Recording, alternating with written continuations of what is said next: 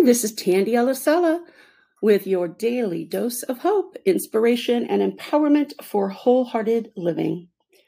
Remind yourself that it's okay not to be perfect.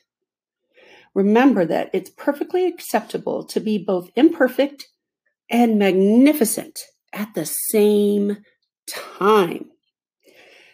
The fact is, nothing is ever perfect.